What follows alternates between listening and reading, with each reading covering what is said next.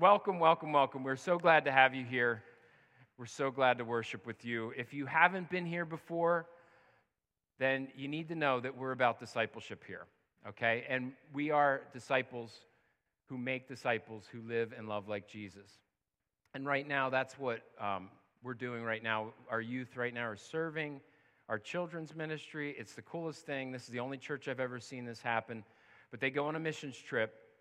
They learn, the curriculum for a VBS program, and then they bring it back here, and then they lead it for our kids. And boy, my kids really, I have teenagers, and they really have much more of an appreciation for teachers. So they're like, my youngest is like, I don't know what's wrong with these kids. They can't pay attention. I was like, really? Okay. Well, today we're going to continue our study in Acts, and we're in the chapter 19, and it picks back up with Paul's journeys. And it's interesting on the topic of discipleship. Paul finds 12 very unique disciples in Ephesus, and we're going to see why that is. He actually interacts with them and finds out that they're kind of missing a few key components. So it's a really important section of Scripture that can really be misinterpreted. But it reminded me, a few of us were at a funeral this week, and it reminded me of that funeral service, this missing piece, okay? The reason is because the man who passed away in his 70s, he lived a long, full life and had tons of family and friends there. You could see that he was so beloved of everyone there. He grew up, he became saved at a young age, as many of us have. He attended church, studied his Bible. He knew the Bible fairly well. People would say that he would talk about Jesus, he would quote, Scripture. But during the testimonies of his family, they intentionally gave very real, honest testimonies. Probably the most that I've ever heard at a funeral in my entire life. And I didn't know what to think about it. I was actually leading the service, and so I didn't know how I would connect my message in to where they were going. But they were very, very honest about their father's struggles. They would say that he knew what to do. He knew what to do, but he struggled pretty much his whole life with some habits, some anger issues, different things. But they were very real about that and told some stories for the intention of helping others learn from his mistakes. They said, he would teach us the Bible. He would tell us what to do, but he just couldn't do it himself. He knew about repentance, and the need for forgiveness of sin. So he was very much aware of that and humbled by that, but he didn't have the key component to his Christian life. And it's a challenge that nearly every Christian faces from one time to another, and some for all your life. It's this challenge of living an actual victorious Christian life, not a defeated one. And Paul, the apostle, he writes about this struggle because every believer has this struggle. At the end of chapter 7 in Romans, he talks about this internal war that's waging on inside of us, right? One that many of us feel like we always lose. I've felt like that a number of times in my Christian walk. And in fact, in verse 19, it's one of my, favorite ones to come back to at times to remember that even Paul said these words. He said, "For the good that I want, I do not do, but I practice the very evil I do not want." Have you ever felt like that? Yeah, if you say no, you're lying. Because Paul's talking about this struggle. We are humans. We are frail. We are fallible. We're not perfect. So we struggle with this. And it reaches a crescendo at verse 24, where he's talking about the struggle, what's going on inside of me. And then he says, "Wretched man that I am." Wretched man that I am. I mean, we have to maybe modernize that term, but horrible person that I am, despicable me. There's a movie like that. "But wretched man that I am, who will set me free from the body of this death?" And if you know the context to that expression, it takes on a whole new meaning. We know the Romans were gruesome punishers, right? We know the crucifixion. I think everyone in this room knows about that. It's a gruesome death penalty.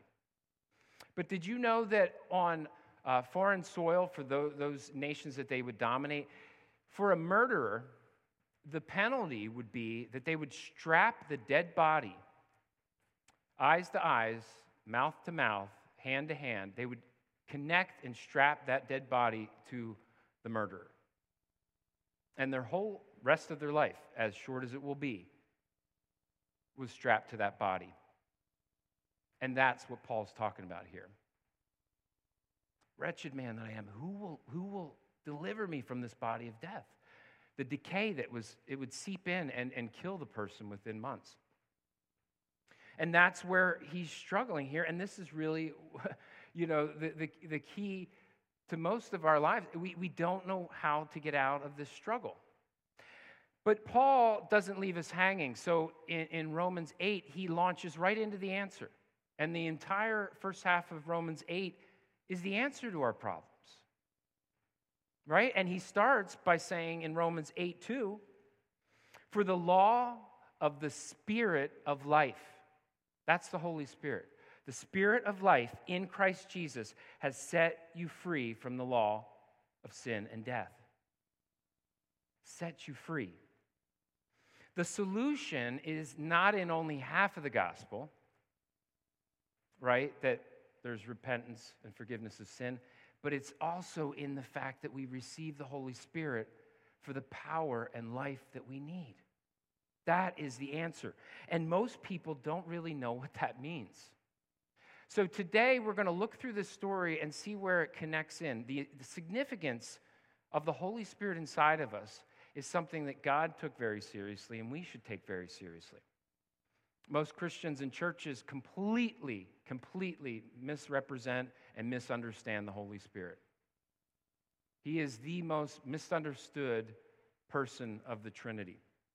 But today we're going to dive into the indwelling Holy Spirit, the power that we all have available, all of us who believe, and the keys to unlocking that power. Okay? So let's get started. As I mentioned in our text, we're looking at Paul again. And, there was a little bit of a break last week. We saw some other characters. We're back with the main character in the second half of Acts, Paul. And he has wanted to go to Ephesus for so long, but the Spirit prevented him from going. But finally, we're going to see that he arrives in Ephesus, his long-term goal. And in fact, in the weeks to come, we're going to see that he stayed there for about 3 years. And the story we're going to talk about today is this divine appointment that God had for him right when he arrives in Ephesus. And he meets these very unique apostles, disciples. Let's read in Acts 19, 1 through 7. I'm reading from the NIV. While Apollos was at Corinth, Paul took the road through the interior and arrived at Ephesus. There he found some disciples and asked them, did you receive the Holy Spirit when you believed? They answered, no, we haven't even heard that there is a Holy Spirit. So Paul asked, what baptism did you receive? John's baptism, they replied. And Paul said, John's baptism was a baptism of repentance. He told the people to believe in the one coming after him, that is, in Jesus. On hearing this, they were baptized in the name of the Lord Jesus. When Paul placed his hands on them, the Holy Spirit came on them, and they spoke in tongues and prophesied. There were about 12 men in all. So very simple text. I'm sure you guys, I love this one. It's one of those tricky sections of Scripture that, you're reading something and you're like, that seems a little contradictory to what I know to be right about in the rest of the Bible. And so it kind of gives you a pause. But the important thing to know is, as with any section of Scripture, we just dive in and look at the actual context within the book of Acts. Why was it there? What's it telling us? And how does that correspond to the rest of the Bible, the rest of the New Testament? And the meaning will become very clear. And I want to show you, it's really cool. We have a chart later on that I want to show you. But there's two main questions let's quickly ask and answer about this section. The first is, Luke calls these men disciples. There's 12 disciples, but they don't have the Holy Spirit. Well, why is that? So, that's the first question I asked, when I looked at the text. Because we know from the New Testament, I think you've heard this before if you've been here before. Because we teach that anyone who's born again, anyone who's a believer, immediately has the Holy Spirit permanently living inside of them, as Sharon mentioned. A couple verses. 1 Corinthians 6:19 says, "Do you not know that your bodies are temples of the Holy Spirit who is in you, whom you have received from God? You are not your own." And in Romans 8:9, this is very clear. Paul delineates, "You, however, are not in the realm of the flesh, but are in the realm of the Spirit, if indeed the Spirit of God lives in you. And if anyone does not have the Spirit of Christ, they do not belong to Christ." It's very clear. So if you do not have the Holy Spirit inside of you, you are not a believer and you don't belong to Christ. So why is it that these disciples didn't have the Holy Spirit? The short answer, really, and the interesting thing in Paul's approach, don't you love his approach? He met some people, and just like we should be doing when we're out, if somebody says, "I'm a Christian," you don't go, "Cool, so am I," and then move on. Ask them some questions. That's what Paul did to understand, where are they? Where are they spiritually? Are they really a believer? And so he's asking these questions, and we see that it led to the fact that the short answer is they were not believers in Christ Jesus as their Savior. They were not yet believers. They did not know about Jesus, and they didn't know about the Holy Spirit. Those are two very important components of the gospel. And we can see that from our text. The first thing is, Luke uses this term, disciples, okay? And it really means learner or follower. And that was used in the Bible multiple times to mean disciples of the Pharisees, disciples of John the Baptist. And in this text specifically, in verse 3, we see that these guys are disciples of John the Baptist. That's what they're saying. We, were baptized by John's baptism. We followed John. John told us to get ready. We're ready. And so that's the other component here. They didn't know that the Messiah had ever come. And that's interesting. We live in a day of instant information. But these guys had been somewhere around Jerusalem and had been part of the baptisms that John the Baptist was doing. Maybe they followed a follower of his. Last week we talked about Apollos, who also had not heard about all the things that had gone on since he left that region. But they didn't have instant information. So these guys did not know that Jesus was the Messiah and that he had come to fulfill all of prophecy and to fulfill what John was preparing them for. And so they had taken that first step. They had taken that repentance step that John preached about. And they were on board. They were waiting. And Paul needed to tell them that he's here. He's arrived. And John the Baptist in Matthew 3:11 speaks of the limitations of his own ministry and prepared people. And he said, "I baptize you with water for repentance. But after me comes one who is more powerful than I, whose sandals I am not worthy to carry. He will baptize you with the Holy Spirit and fire." And so once Paul fills them in on the elements of this full gospel, they became believers in Christ, and they received the Holy Spirit. And, it makes me think, so when we think about the gospel, and most times we don't break it down, really succinctly like I'm going to do here, but you have the component about repentance. You have to acknowledge that you're a sinner, right? right? You have to acknowledge that you can't do it on your own. And that was what John was preparing people for. And then you have, people get into the next level. They know that they need forgiveness of those sins. And they know that it can only come from Jesus, all right? And when you focus too much on the repentance component, right, when you're thinking about repentance all the time, you live in a defeated state. You feel guilty all the time. I know a lot of you out there. I know those of you who feel guilty about things that you've done, or can you ever be forgiven?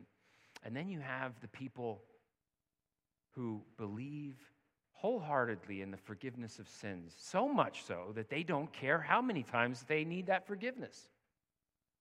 And I know some of you out there that just take sin casually. I'm not concerned about what goes into my eyes. I'm not concerned about what I listen to, the words I say. I'm already forgiven. I'm going to be forgiven. And that's, we are forgiven before we even ask. But we do not cheapen grace by coming cavalier to the table and asking for that forgiveness. So that's another pitfall. But a lot of us, almost all of us, are over here. We're missing that third component. We're missing the opportunity for victory, the power that we have. That's the other component, that the Holy Spirit is inside of us to live out Christ's life in us. And that is an amazing thing to think about. And that is what we need to preach to ourselves every day. That's what we need to remind everyone every day, is that full gospel. And the other question that comes up in this is, I hope you're asking this question, why did Paul have to lay hands on them to receive the Holy Spirit? Did you, and you don't have to raise your hand, is that how you received the Holy Spirit? And I think so it's a little tricky.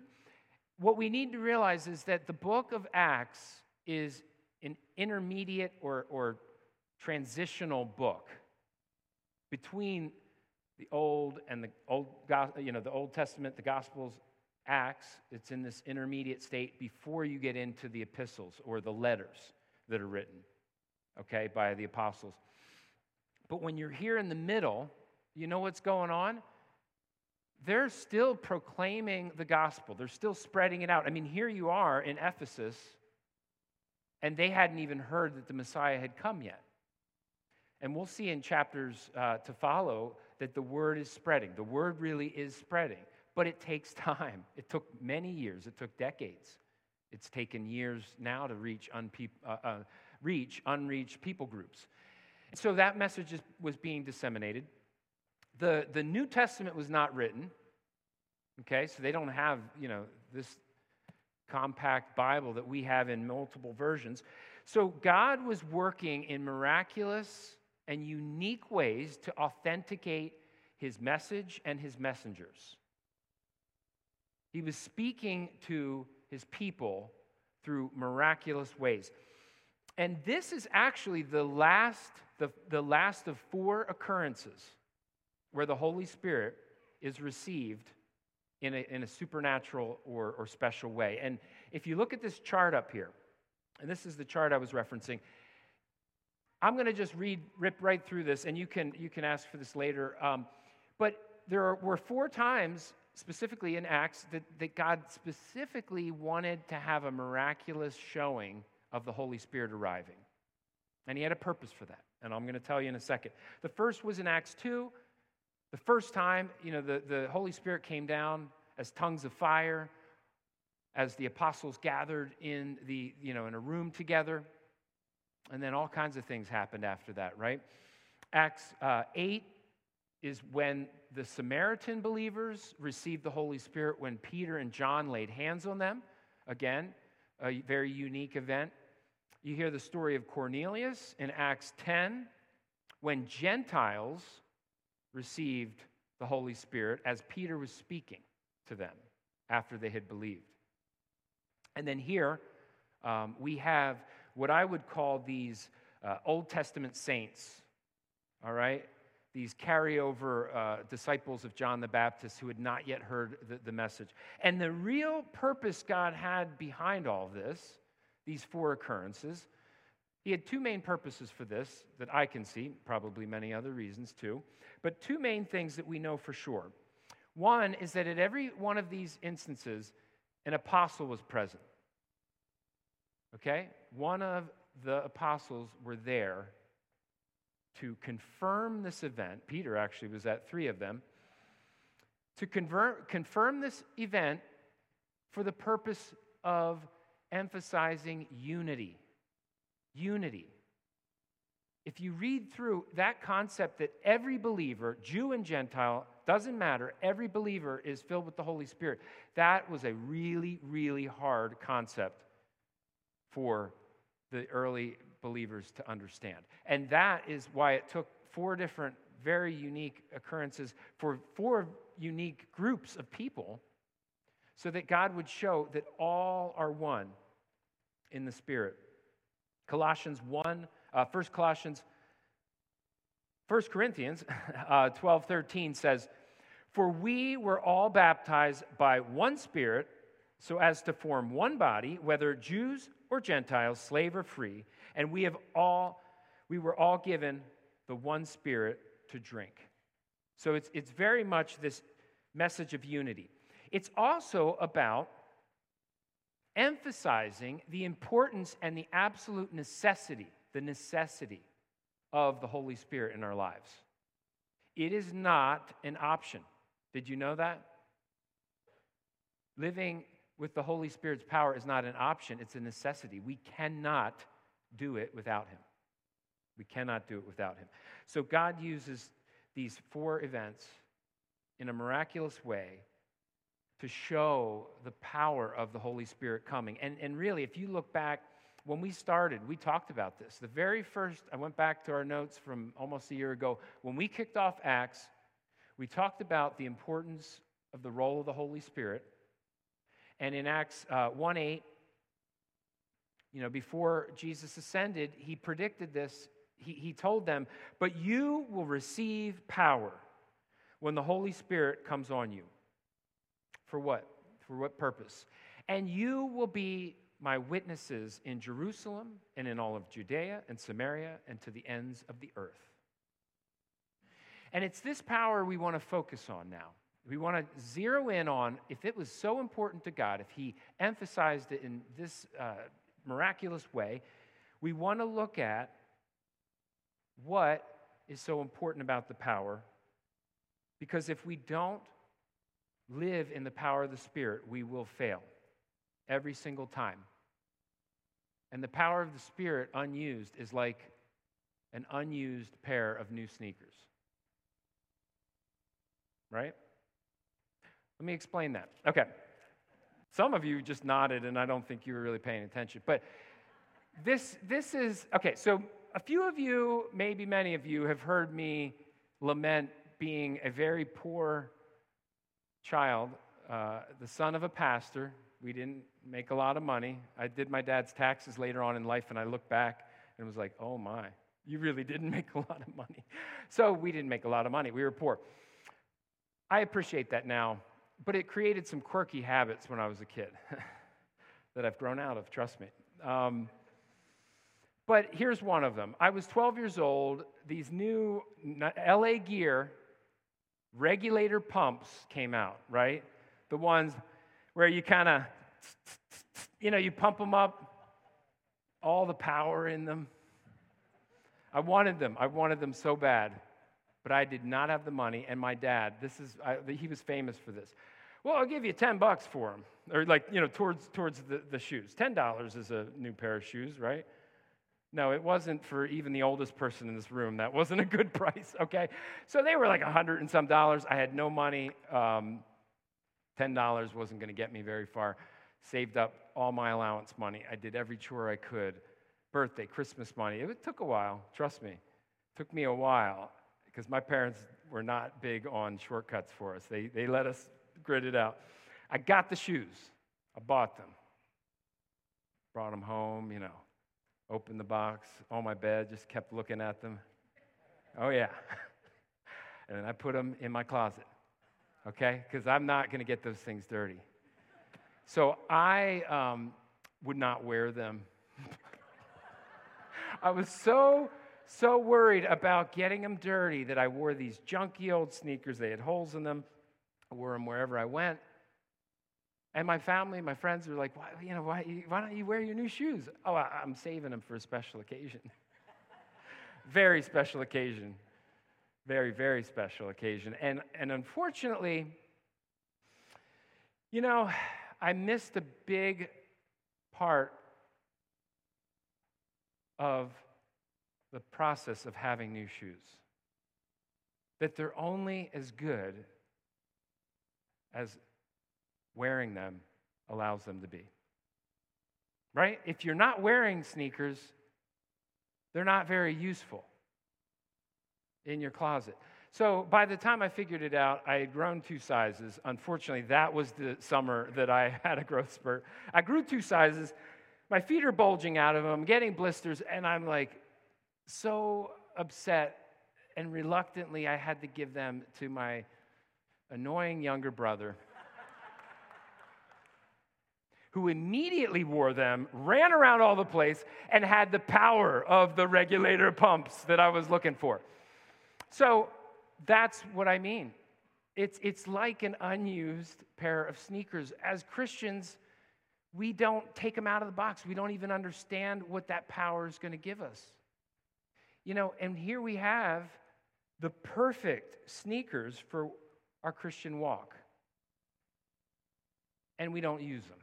We don't use them. We use those junky old sneakers of our flesh, and we just try our best every day, put them back on. So what power is available to us? We've looked at this before. I mean, in fact, I could probably do a series for the next couple years on the power of the Holy Spirit, but we're just going to summarize it. So I have a chart here. Just a couple things. Again, snap a picture. We can put this up on social media. Look it up, study it yourself. But these are just some of the references, and these are real. I'm not just exaggerating. You got to get excited about this. I mean, this is what we have available to us. This is what's living inside of us. God in us. He can give us confidence, strength, and power. And everybody in this room would say, I want that, right? But we live without it because we're not allowing the Holy Spirit to live in us. Ephesians 3:16 says that we are strengthened with power through His Holy Spirit in our inner being. And Romans 11 is awesome. It tells us that the very same resurrection power that raised Christ from the dead lives in us and gives power to our mortal bodies. We have all the power we need. And we also can have wisdom and insight. How many of you face challenges, decisions, issues, annoying people, and you wonder, what should I do? Why isn't God speaking to me? Why don't I know what to do? But the problem is we're not relying on the Holy Spirit because He gives us freely wisdom and insight. These verses I have here, they reference that the Spirit opens our eyes to understanding God's purpose for us. He does that through revealing the written Word of God, the Bible. And, it's interesting, sometimes He'll just give you that one step forward. Just that one step, right? But you have to have faith and step out then and walk with Him. And He'll keep leading you further and further. He's not going to give you all the answers. You can't explain when you are walking with the Spirit, when you're serving in your area of giftedness. The Spirit transforms us into the image of Christ. He does all the work. Little by little, increasing glory and assurance of salvation. We have, as these verses reference, we have the seal of the Holy Spirit inside of us. A permanent, irrevocable seal that guarantees our future inheritance and our eternal life. You can never lose your salvation. When you are His, when you are a believer, His Spirit comes to dwell within you permanently. And thankfully, you can never lose that salvation. It is something that has motivated me to step out away from any fear. How can you fear anything, right? Death, anything. And I'm not saying you act reckless, but you don't have to fear sickness and disease, and because we have an eternal life that's guaranteed by the Holy Spirit of God. Okay? So the keys to unlocking this, and when you unlock these truths, when you're really walking in the Spirit, Paul calls it also being filled with the Spirit. But one of the things for me that really was an eye-opener, my dad gave me a book a while back, way back when I was in my early 20s, and this is what really triggered it in my mind. I didn't realize how many times and how much I am walking in my own strength, in my own independence. And it's something that here in America we've come to kind of applaud. Like the very things that would make me successful at work actually made me a horrible Christian and husband. Somebody that's assertive and has, all the details figured out. And I felt like I was doing good. It wasn't sin, that kind of sin, like alcohol and all that other stuff. It was like, I didn't know I was sinning. I'm just, doing things on my own, doing the best I can. But I opened this book, and it's called Lifetime Guarantee by Bill Gillum, and it's a book that my wife and I have read a million times. It's something you have to remind yourself all the time. But it really triggered the answer to what we're all facing, to realize and become dependent, to slow down. And the first thing we do is we come to God in prayer. I'm going to tell you 3 things, and they're no-brainers. Trust me, you've heard these before. But I want to encourage us that they really are 3 things that will help us. Every one of us. I guarantee it. You take the time, and it will work. It takes time, and it takes practice. It takes patience. It's not easy, but nothing good ever comes easy. So it's prayer. Prayer is the first thing. We come humbly before God. The best part of prayer is that it allows us to submit to God as our sovereign creator and Lord. Right? We tell Him about our problems. We plead with Him about our situation. Why can't I find a job, Lord? Why does my wife have cancer? Why is my son hanging out with those people and doing those things? You got to plead with Him. You got to come to Him. And because it helps us bend to His will. See, the power of prayer is that it changes you. It changes every one of us. It doesn't change God's will. Right? It doesn't change God's will. It changes us. He bends us and transforms our hearts to align with His will. Then all of a sudden, you know what happens? The path becomes clear. You see it. Or the answer is more real. Or the comfort's there that you know, okay, He's got this. So prayer humbles us. And for me, sometimes that's a really hard thing. I get afraid that maybe He won't give me what I really desire. Has anybody felt like that? Or maybe you feel like you want to negotiate. I'll do this, but I want that. He doesn't need to negotiate with us, okay? When we trust Him, when we put our arms up, when we put our hands up in dependence, knowing that He will work all things for our good, then He brings us to that perfect place of humility and submission to His will. And the Word, right? We've said this before. The Bible, you need to be reading your Bible every day. You need to be praying throughout the day, reading the Bible at least once a day, or you will not see the power in your life. It is the very sustenance and life and breath. You know, what did Jesus say in Matthew 4:4? You know, when he's tempted by Satan, he said, "Man shall not live on bread alone, but on every word that comes out of the mouth of the Lord God." And for us, it's the same. He uses it to give us discernment, illumination of what's going on. You know, what's interesting, unbelievers cannot understand the Bible. And what I mean by that is, it's like they're reading someone else's mail, right? They can read it and intellectually understand it, but they cannot understand it spiritually and experientially, which only comes through the power of the Holy Spirit living in us, illuminating, activating that. And so we have that available to us. And, you know, in 2 Peter, the Apostle Peter talks about the Word of God is an illuminating light in the darkness. And man, is it dark out there? We need this light.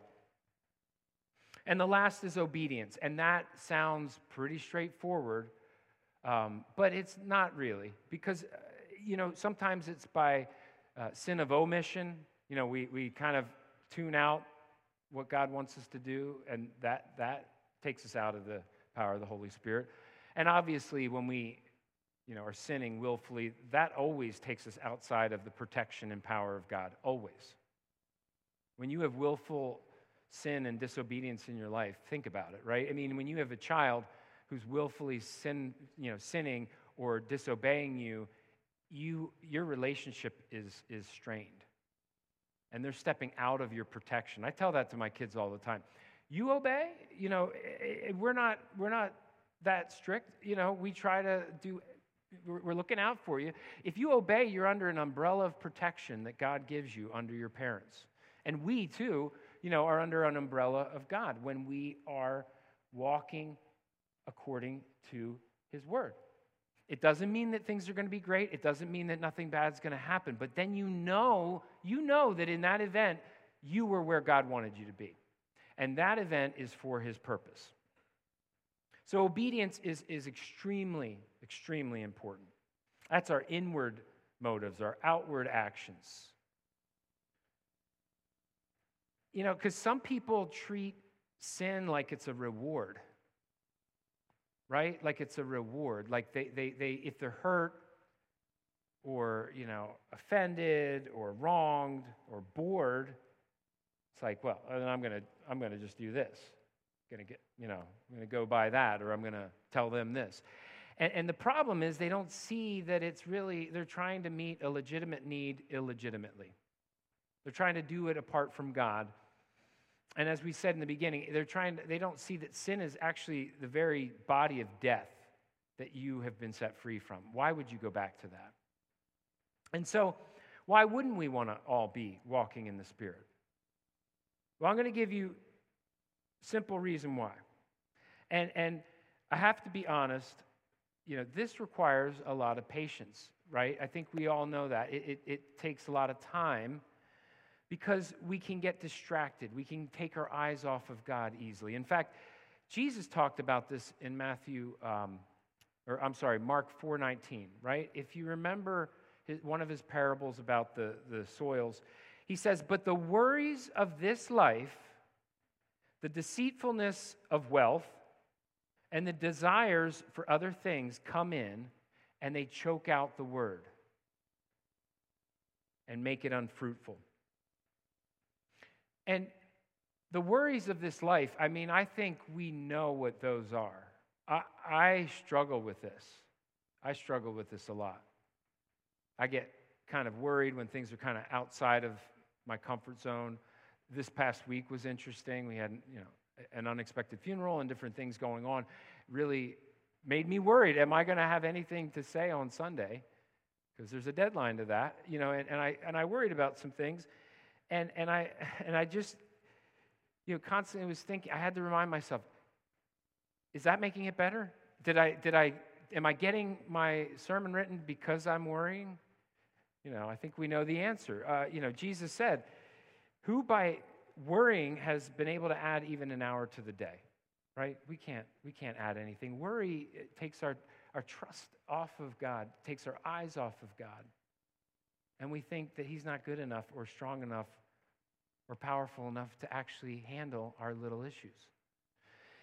That's a big one for me.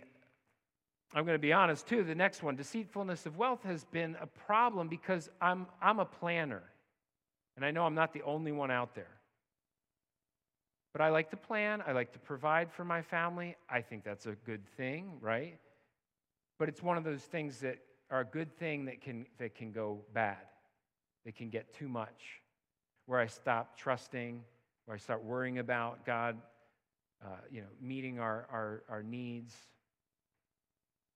And we've all been in different situations in life where, issues come up, job loss, sickness, something, and we begin to kind of like fixate so much on that need for money that we take our eyes off of God. And the last is this desire of other things. I mean, I think that's a catch-all, but for me, you know what that comes to sometimes? I think a lot of us struggle with discontentment. This desire for other things comes into, like, I wish this was going on instead. I wish my life was like that. I wish I had this kind of job. It's not always things. It's circumstances, right? We're not thankful. And the problem is we take our eyes off of where God has us right now when we start looking at where we want to be later. And we think that's what's best for us. So the best antidote for that is to be grateful. Wake up and start with being grateful and thanking God for everything that is going right in your life. And then wait till the end of that list, if you've really been honest, and then you add your complaints. I think we don't realize how great we have it here. And so for me, you know what I do? I've learned, it was a recommendation in this book too, when you get distracted with those three things, use it as a reminder to pray, right? You're worried about something, stop and pray about it.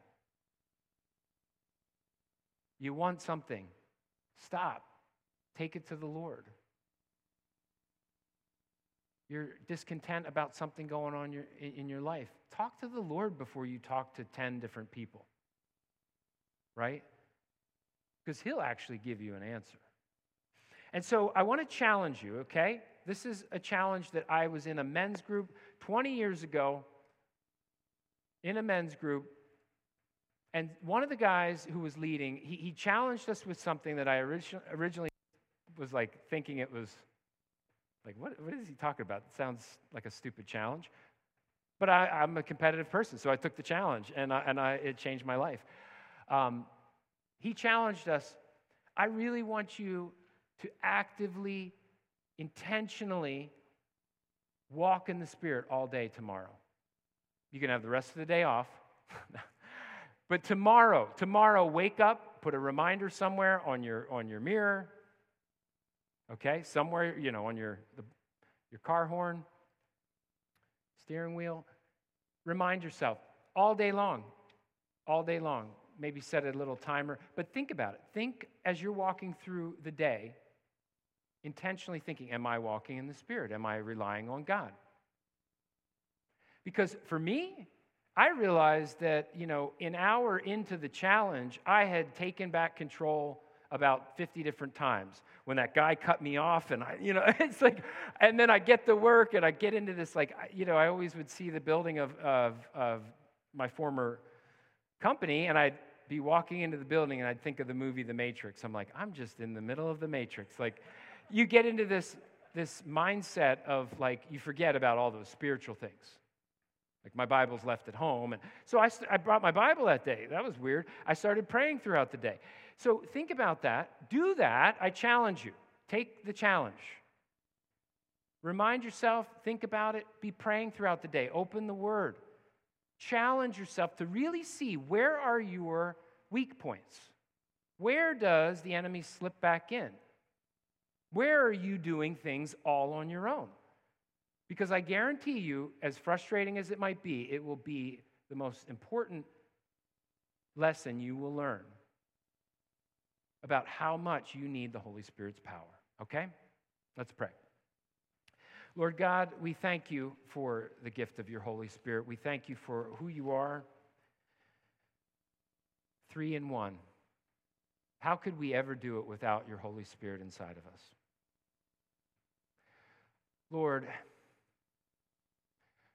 we thank you for the guidance that the Holy Spirit gives us as you illuminate your revealed word, your very words. We thank you for the spiritual gifts you give us, that you bless us with gifts that could be used to build up your body here in this local church and across the world.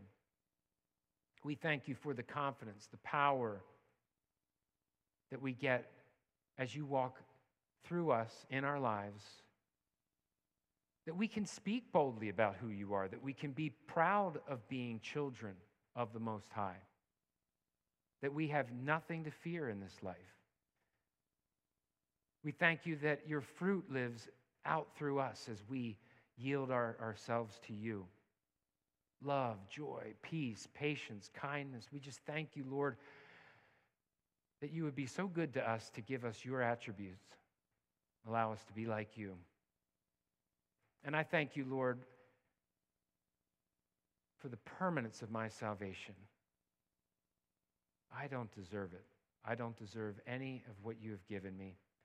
I haven't earned it, and I definitely can't keep it on my own. So I thank you that your Holy Spirit lives inside of me, that he is giving me the power to live in this horrible world that we live in at times, to be able to walk in this darkness as a representative of your light. I ask, Lord, that you work in the hearts and minds of everybody here, that we would take this seriously, that we would emphasize in our lives the role of the Holy Spirit, to know that you are with us, that you grieve with us, that you empower us, that we would all be challenged to, day by day, moment by moment, relinquish control of our lives. Let you be in the driver's seat, that we could see your work be done here on earth. Amen.